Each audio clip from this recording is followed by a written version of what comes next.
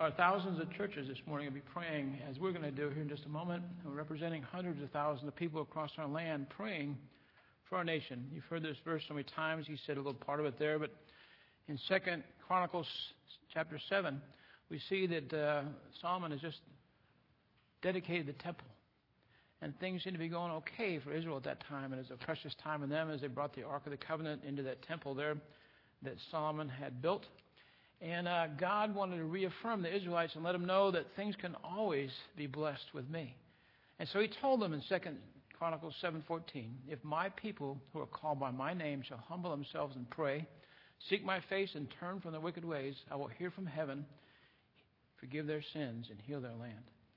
And we're going to talk about it here in just a few moments, but we all know that the great answer to the things that are of troubling in America today are going to come from inside the churches with prayer and godly people standing up and saying, thus says the Lord.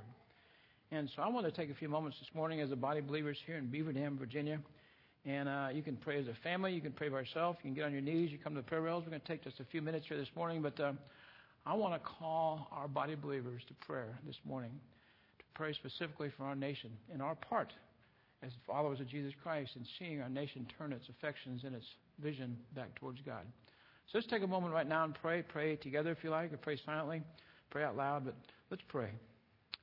Father, you tell us in your holy word to be still and know that you are God.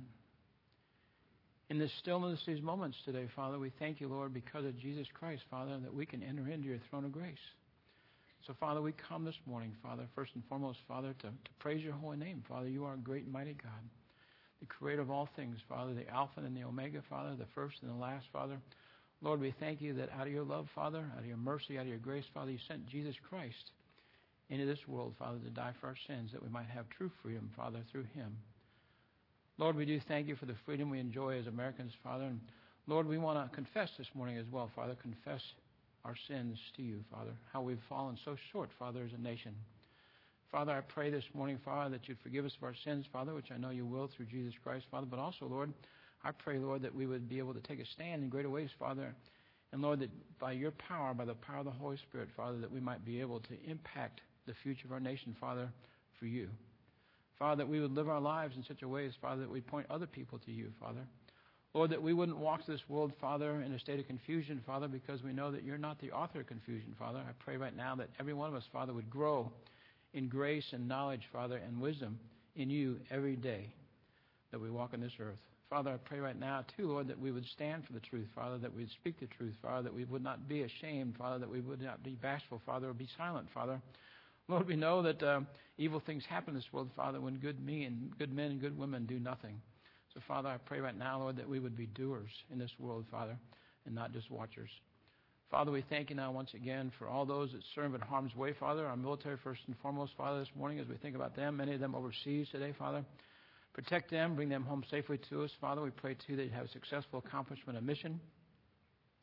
Father, I'm also overwhelmed this morning and mindful, Father, of all the first responders we have here, Father, our police officers and sheriff's department, Father, our firemen, our EMS workers, Father. Bless them, Father. Protect them in their line of work. And, Father, I thank you that those individuals have answered the call, Father, to stand in the gap for us here day in and day out in our communities, in our state, and in our nation. Father, I'm also mindful this morning of our elected officials, Father. I pray right now for them first and foremost, Lord, that every one of them, Father, would seek you first. Seek your wisdom, Father, but also, Lord, that they would have a hunger and thirst for you, Father, and desire to walk where you'd have us to walk as a nation. Father, protect our leaders as well, Father. Lord, I pray right now, Lord, that the truth would begin emulating itself, Father, across this land, Father, because you are a great and mighty God, Father. Lord, many of us in this room probably think there's no way we can make a difference, Father, but we know that one man with you, Father, is a majority.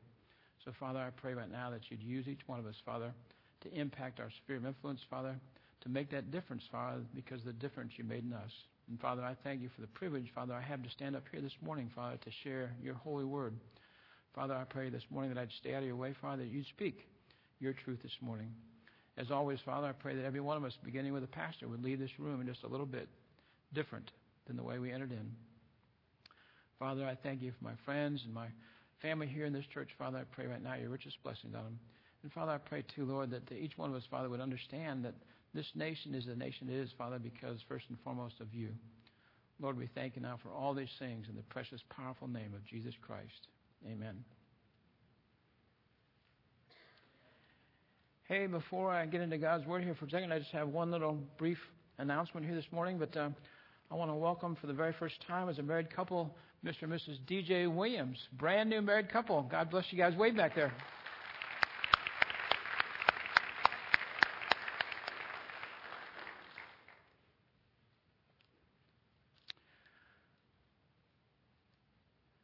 I'd like to take the holidays like July 4th and Veterans Day and Memorial Day to talk about God in America. And kind of want to look at some of the things where we can see evidence of God in America.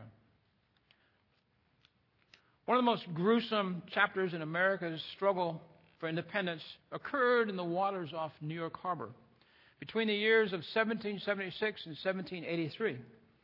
The British Army took abandoned and decommissioned warships and turned them into prisons. And they parked those vessels out there in the water off of New York City.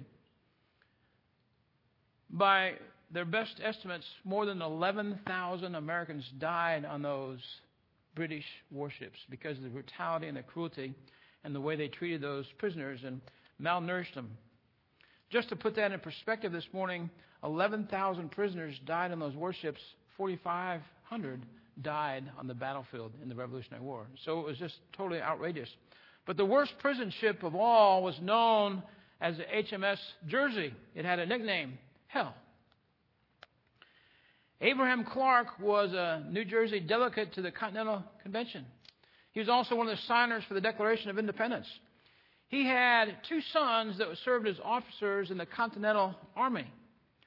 Both those young men were captured, though, by the British, and both of them were put on that prison ship, the HMS Jersey. It was a brutal time. Word got back that they were the sons of this delegate that had signed the Declaration of Independence. The end of the war was in sight. It was just around the corner, and the British pretty much knew that. So did the Americans. But the British sent a message to Delegate Clark and said, hey, if you recant the signing and the support of the Declaration of Independence, we won't kill your sons. Can you imagine having that placed at your doorstep? With great despair and great anguish, an incredibly heavy and broken heart, Adam Clark responded with words that really still move us to this day, 242 years later. He said, no, I won't recant. I won't renege on what I've done. I continue to support the Declaration of Independence. 242 years ago, this Wednesday, 56 brave men pledged their lives, their fortunes, and their sacred honor to the independence of the United States of America. They all sacrificed greatly. 5 were captured, they were tortured, and then they were ultimately killed. 12 of them had their houses completely burned to the ground. 2 of those signers lost sons. 9 of those signers fought in the war, and they died in battle. These men had great courage. You know, the other thing that these founding fathers had, that they were given great insight into what it takes to build a great nation. They received incredible insight. This morning you may be wondering, well, who gave them that insight? It's an easy answer. God did. God gave the founding fathers of this nation insight. How's that? By their relationship with Him through Jesus Christ, but also through God's Word. The founding fathers they had faith in God and God's Word. They were mighty men of faith. America was founded on biblical truths. If you have your Bibles this morning, I want to look at one of those biblical truths very quickly here. It's just one verse. If you have your Bibles, turn with me, if you will, to Psalms chapter 33, verse 12. As you turn there, we don't know who the author of this scripture is, but we know it's a psalm of thanksgiving. We knew it was also written specifically to the Israelites. God had delivered Israel. If you read this whole chapter, we're not going to read the whole chapter, but Israel was threatened by an external enemy, and God gave them victory over that before they had to go to war against them. Psalms 33:12. Stand with me this morning, if you will, as we read this scripture. It's just one verse. Psalms 33:12. Blessed is the nation whose God is the Lord, the people He has chosen as His inheritance. Blessed is the nation whose God is the Lord, the people he has chosen as his inheritance. Let's pray. Father, may you bless the reading of your holy word. Father, speak to our hearts this morning. Father, it's this pastor's heart's desire, Father, that we would see, Father, your handprint all over the history of this nation, Father, that we might be able to stand strong on all that. Father, we pray these things in Jesus' name. Amen. You may be seated. You know what God is telling the nation of Israel here? What he's telling you and I as American citizens as well? It's only when we align ourselves with God that we're going to know the fullness of his inheritance. That's what he's saying. It's only when we line up with God, when we bless God, he's going to return and bless us. That's how it happens. America has known God's rich influences and inheritances all these years.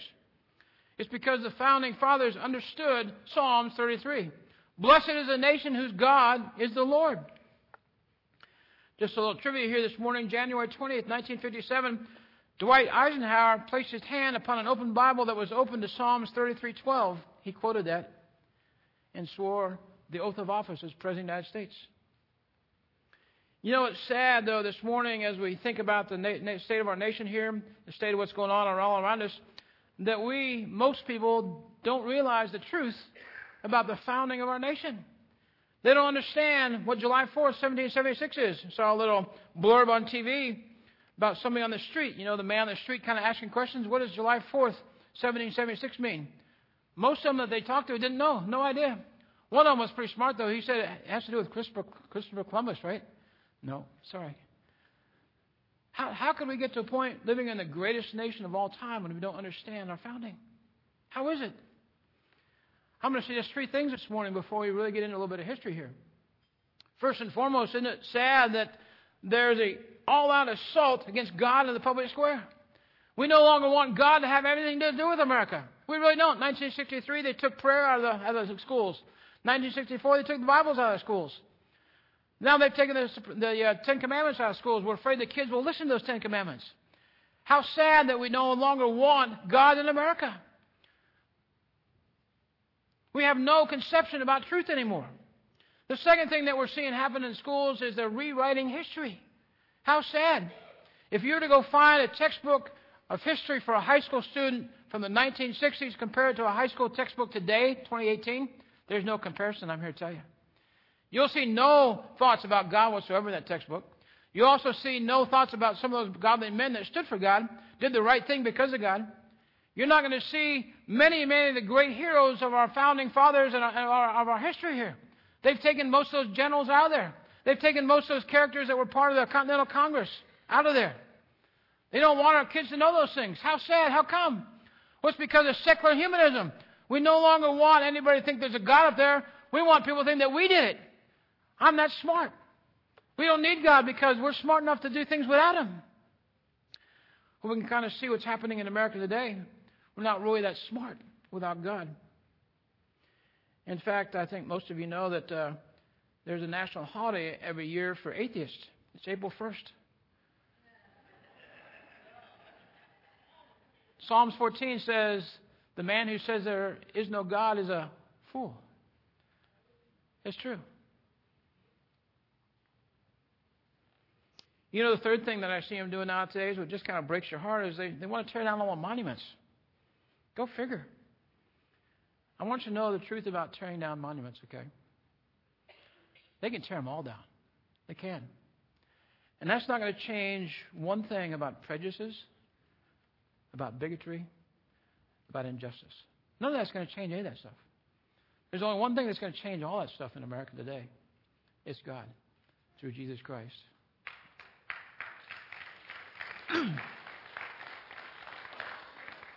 Amen. It breaks my heart that we're no longer teaching the truth about America. The only reason I would want the truth about America to come out is because it's all about God. God has truly blessed this nation. I love history. I really do. I love the study of it because I learn from it. There's so many things to learn about history. You know why we make so many mistakes today? Because we haven't learned from history. It's just so sad. But I believe, friend, that it's absolutely imperative that you and I revisit and review the history of our nation here. We come to understand that the birth of this nation came because God blessed this nation. God did a marvelous work here in America. God used ordinary men and did extraordinary things with them. God has an incredible plan for America today still, I believe. But it involves you and I more than anything else.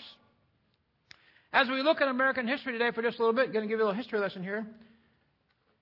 I want you to think first and foremost, whoever's sitting here worshiping God. We're sitting today in the greatest nation the world has ever seen.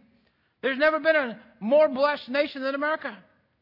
I've had the opportunity and the privilege over the years to preach in 2 different pastor schools, one in Africa and one in Central America. And sit there for hours and hours with these young men. I didn't see their eyes most of the time because they're so busy writing. Both of those schools I taught in had an interpreter. So as he was interpreting what I was saying, I had an opportunity to watch these men. And they couldn't write fast enough. They wanted to hear all these things about God's Word. But on the break time, I didn't get a break because they all wanted to stand in line and talk to me. And I love that. They wanted to tell me first and foremost, we thank God for America. We thank you that you're here. We thank you that America is a city on the hill. We thank you that America is a Christian nation. We wouldn't be here today. You know what? Both in Central America but also in Africa, one of the greatest things you can do to get ahead in life is to learn the English language. They realize that there's something important about America, and they realize it's God. That God did that. We stand today on the greatest foundation of faith and prayer that the world has ever seen. Never before has a nation been blessed like God and like America has been. I want you to think about some of these historical things, writings that we've seen over the years. On May 13th, 1607, the Virginia Company had been sanctioned to sail to the New World. They landed on Jamestown Island. You know what the first official act was? An Anglican pastor by the name of Robert Hunt got off that boat. He took an old sailor and went down and set up a church. The first official act on that island was to have church and pray and thank God. Praise God for their safe landing and arrival. It was a brutal trip. Many people died. But they're so thankful to God that they got there. Just 13 years later, on November 20th, the Pilgrims and the Mayflower arrived in Provincetown, Massachusetts. They were supposed to land somewhere closer down here to Virginia. Storms took them off course. They ended up landing up there.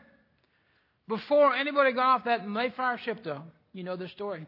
They sat down and wrote a self-government form. They called it the Mayflower Compact. This is sad. This is what I was saying a few minutes ago. If you go get a history book out of a school today and see the Mayflower Compact, you won't see this one line there. But this is the reason they did it. They're writing that. And they came. It says, having undertaken this for the glory of God and the advancement of the Christian faith. You won't find that in textbooks today. How come? Why don't we want to know why these pilgrims sacrifice and risk everything to come here? For the glory of God, they say. They came here so that they might advance the Christian faith around the world. You go back to Christopher Columbus for just a second, helping that person that was on TV tonight, yesterday that didn't see it. Christopher Columbus said later in years why he did that. He did it that he could spread the gospel to the New World. That's what he said. George Washington said it's impossible to rightly govern without God and the Bible. The first Supreme Court justice, a fellow by the name of John Jay, said Americans should select and prefer Christians as their rulers. Thomas Jefferson placed Bibles in public schools. Let me say it again. Thomas Jefferson placed Bibles in public schools at the taxpayer's expense. You know what else Thomas Jefferson did? Thomas Jefferson started a church in the Capitol. And that's where he went to church. Guess what else he did? The music had to be not quite as good as ours, but it's probably pretty good. He had the Marine Corps band play the music for the church. Bible verses, as you well know, are etched in stone all over federal buildings and monuments in Washington, D.C. Supreme Court of the United States of America. I love this. If you stand outside there at the bottom of those steps there, look up at that big, massive building across the archway at the entryway there, you'll see a bunch of pillars of people, of engraved people along the top. At the very pinnacle up there, it's one man standing there with 2 plaques in his hands. It's Moses at the top of the pinnacle of the entrance to the Supreme Court of America. On the 2 wooden doors, huge wooden doors, you know what's engraved there? The 10 Commandments. You walk inside to the courtroom there where the 9 judges meet and sit. If you look on the wall behind them, guess what's there? Engraved the 10 Commandments on that wall. Every session of Congress begins to this day with a chaplain that's paid a salary by taxpayers. That's been happening since 1777. If you were to do a little climbing up the side of the Washington Monument, get all the way to the top, the very top, the pinnacle of that Washington Monument, there's 2 words, Last Deo. It means praise be to God. It's the tallest point in Washington, D.C. This is another thing. We've seen it before. In the rotunda of the Capitol is a figure of the crucified Jesus Christ. Painted. How did all this happen? How is it that we had such a phenomenal founding of faith with the founding fathers there? Well, let me go back to 1734. Just 42 years before the signing of the Declaration of Independence. A handful of preachers were anointed by God in a very precious, powerful way. Jonathan Edwards, George Whitefield, Gilbert Tennant, John Wesley, and many others. These men began preaching the fire of God. They were great preachers already, but they began preaching with a passion people had never seen before. They came from miles to see these men. Great crusades and great revivals broke out. Tens of thousands of people were saved and dedicated their lives to Jesus Christ. This mighty movement became known as the Great Awakening. The Great Awakening, which began 42 years before the American Revolution, was a precursor to the American Revolution and the signing of the Declaration of Independence. The generation that experienced that whole Great Awakening, you know what? They were the ones that signed the Declaration of Independence. They're the ones that fought and died for our independence.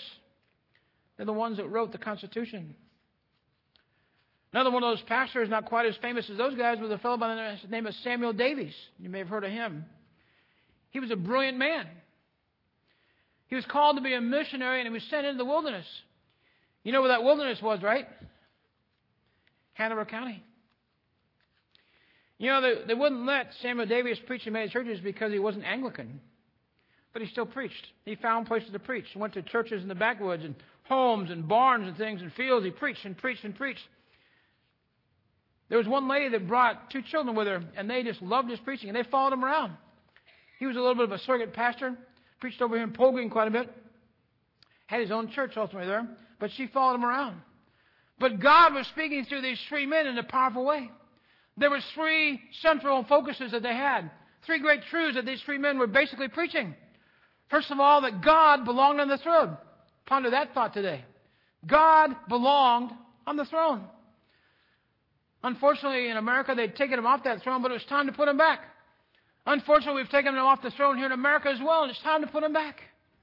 That's going to happen when you and I do it. When you and I get serious about who we have as a Savior. When you and I get serious about we care about this nation. We want people in this nation to come to realize what we realize. That there's hope beyond hopelessness. That we don't need to be sitting here today in a dismal, despairing, discouraging way. Because Jesus Christ gives us hope. The second truth they're preaching was the Bible was the Word of God. No doubt about it. The Bible was the Word of God. Isn't it sad that we no longer want Bibles taken into public schools? How sad. We're going to teach everything else, all kinds of stuff that's not true. I hate it. I really do hate it. The fact that we cannot teach the truth to our children in public. The third truth, there's only one way to eternal life, and it's Jesus Christ. There was a little bit of universalism back then. But they were preaching that the only way for eternal life is through Jesus Christ. I told you about that mom that brought her 2 kids to hear Samuel Davies preach. Her name was Sarah Henry. You know her son, Patrick Henry. At the age of 29 years, Patrick Henry became a delegate to the General Assembly. I love this fact. You know who our delegate here is in our little area here? It's a guy by the name of Buddy Fowler. Comes to our Bible study on Friday mornings. He's been to our church a number of times. Do you know what seat he sits in down the General Assembly? Patrick Henry's seat. Still known as Patrick Henry's seat. You know, one of the days that Patrick Henry was down there sitting in the General Assembly, they were debating the Stamp Act that had come out. And the discussion stalled out. Patrick Henry stood, began to speak. He began talking about the principles that Samuel Davies and these other pastors had talked about in their churches. He talked about God being on the throne. He talked about the Bible as the Word of God. And he talked about Jesus Christ as the only way to have eternal life. You know, it's interesting here. There was another man in that assembly that day. His name was Thomas Jefferson. Years later, Thomas Jefferson was asked, who is the greatest orator you've ever heard? You know, some people might think he's going to say, well, Patrick Henry. He said, no, it was Samuel Davies, the pastor of that church there. Well, the years go by. Now we're up to 1774. The King of England was getting ready to close the harbor in Boston, Massachusetts. Virginia didn't know what to do. Excuse me. They assigned several delegates, Richard Henry Lee, Thomas Jefferson, and Patrick Henry, a couple others as well. What's the most important thing we can do to help our brothers in Boston? What can we do? Well, they agonized for quite a while. They couldn't figure it out, but finally they came to the agreement. The greatest thing that we can do as Virginians is pray. They weren't sure if the whole delegation was going to accept this. The resolution to pray passed unanimously in the House Assembly there. Well, the old governor of Virginia, who was appointed by the king, was very upset. How dare you pray against the king? So the governor dissolved the legislature. Well, the legislature wasn't happy with that, so they walked across the street and went to Raleigh Tavern, which is still down there in Williamsburg today. On May 24, 1774, they wrote a greater resolution that changed the world. The first thing they put on that resolution was that we're going to pray. We need to pray. Beg God's mercy. Beg God's wisdom. Beg God's hand be upon us as we do and take these actions. Then they also said this line. You've heard this before. They said that an attack on one colony is an attack on all the colonies. They're calling kind of for a unified United States here. They called to have a first Continental Congress as well. Later that year, the Continental Congress was assembled on September 7th, 1774. We saw a little video on that. They couldn't agree once again. They couldn't move forward. So they made a motion that began each day with prayer. As you heard in the video there, Jacob Duché was called as a pastor to pray for him. On the first day, though, when he prayed, he opened the Psalms 35. I read that again the other day. It's beautiful. But John Adams wrote this to his wife, Abigail. He said this in a letter to his wife. He says, I have never seen a greater effect upon an audience. It seemed as if all heaven had ordained that psalm to be read that morning. There's power in the Word of God. There's power in prayer. The First Continental Congress led to the Second Continental Congress. And it was that Continental Congress that voted to declare independence. That Congress picked 5 guys to write the Declaration. Thomas Jefferson, Ben Franklin, John Adams, Roger Sherman, and Robert Livingston. Thomas Jefferson was asked years later about writing that document. He said this. He said, all the ideas that we had in that document came from God. They all came from God. The greatness that we've seen over the years in American history is written in the blessings of God Almighty. I don't know if you know, this is how they got the Declaration of Independence out, but at the bottom of that original copy of the Declaration of Independence, they wrote that this is not to be given to town clerks, newspapers, or even officials. This document is to be carried to all the pastors and all the churches in the country. And let them read it from the pulpit following the Sunday service after the day they receive it. The Founding Fathers fully believed the promise in Psalms 33:12. Blessed is the nation whose God is the Lord. They realized that. I believe most of us in this room today would say we realize that as well. They also realized that the rights don't come from a king or from some Congress. They come from God Himself. If given by God, they can't be taken away except by God. A number of years ago, the University of Houston did a study on the writings of the Founding Fathers. They collected some 15,000 writings by those original Founding Fathers. Their whole goal was to determine where the primary source was for those items. 95% of quotes of those Founding Fathers, either directly from the Bible or obvious references to the Bible, came from there. I want you to turn in your Bibles just very quickly for a second because I want you to see this here this morning. A lot of times we hear about the Bible being used to kind of form our government. But turn to Isaiah 33, verse 22 for just a second.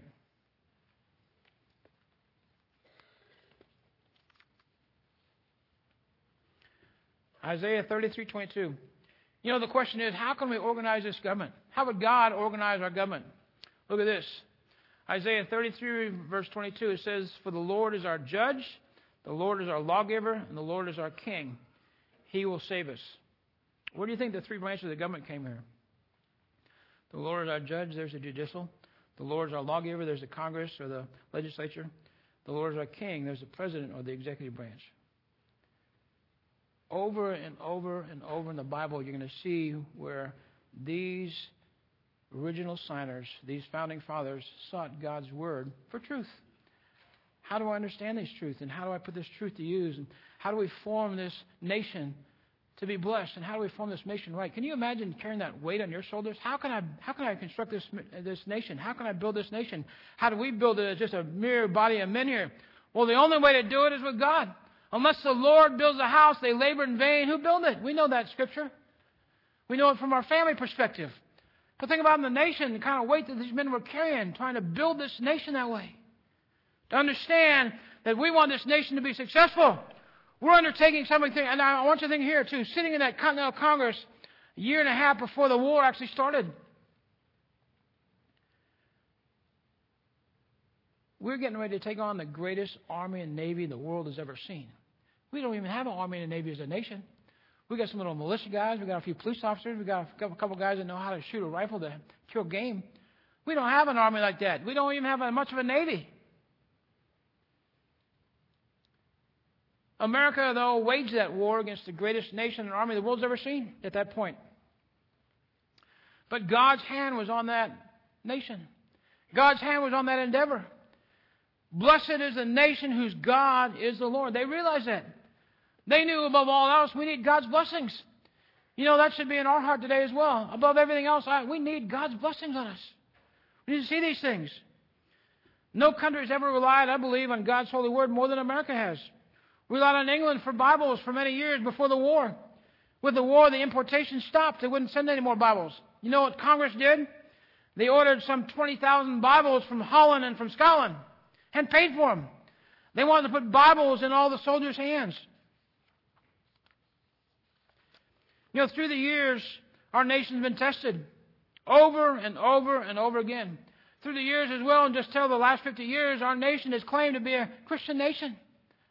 The Supreme Court has come down numerous times. This is a Christian nation because it's been challenged. Are we really a Christian nation? Question today, are we a Christian nation? A lot of people debate that. A lot of people wonder why. Well, if you want to answer it from the perspective, is every single person in America a Christian? The answer would be no. But if you look at it about the foundation of our nation, if you look at the documents that we live by and that the Constitution operates by, if you understand what God has done in this nation all these years, you'd realize it is a Christian nation. We don't act like it many times, but we're still a Christian nation. God has truly blessed our nation. He's given us victory after victory. He's given us the greatest economy. He's given us incredible resources, incredible innovation, incredible weapons. When Congress was asked where we're going to put our trust, they said not the atomic bomb, not our resources, not the economy, not the inventions. You know what they did? They said, we're going to make a national motto. We're going to put our trust in God. We want our trust to be in God Almighty and God alone. As we think this morning, just for a few more minutes, about the incredible heritage we have as Americans, it's easy to see that God has truly blessed America. You know, but have we forgotten God? Blessed is the nation whose God is the Lord. If this morning maybe we got a glimpse, and I know many of you already had an understanding and feeling of this, but you know, as we understand where we came from, as we understand what's made us great all these years, as we understand that it's God that is the foundation of this nation, why wouldn't we begin returning to those things that made us great to start with? Why? Why is it? You know why? Because we're letting the folks that celebrate their annual anniversary on April Fool's Day dictate to us what we're going to believe. Going to force it down our throats in schools. I mean, it's absolute ludicrousy to see what they want to teach kindergartners, first graders in elementary schools today, in public schools. Really? I want you to know that the greatest problem in America today is not a money problem. It's not a technology problem. It's not a government problem. Government's not going to solve our problems. It's not a global warming problem. It's not even a nuclear weapon problem. It's not a welfare system problem. It's not a debt problem. It's a spiritual problem. When we realize we have a spiritual problem, you know what we need to do? Find a spiritual answer. Our scripture passage today is that scriptural answer. God's very clear. Blessed is the nation whose God is the Lord.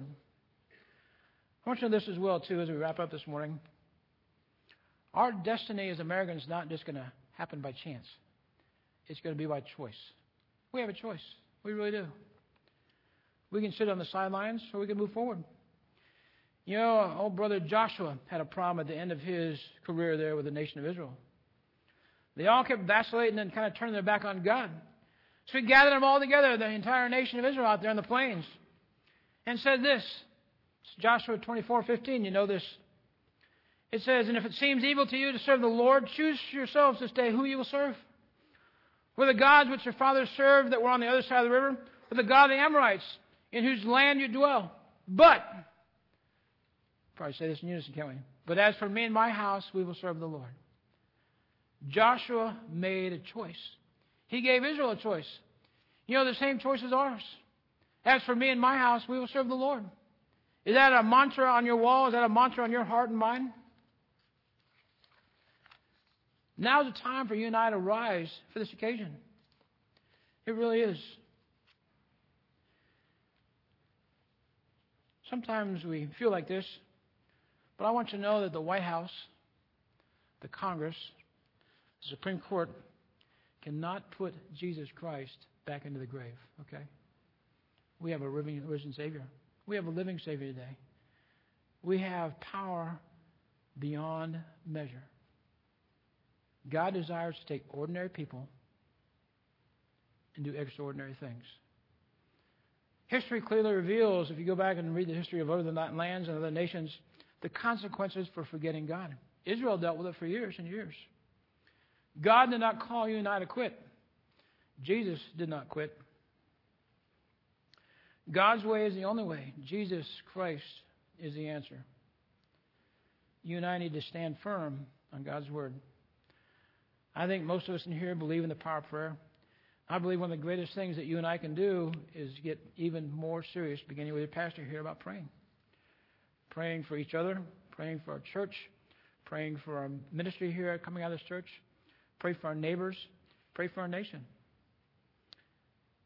I'm excited about the endeavor that our church here is starting. Your church is starting here in July, beginning on July 11th at 6:30. I'd like you to write that down right now on a little piece of paper, or write it on your notebook or in your Bible if you like, and put it on your calendar.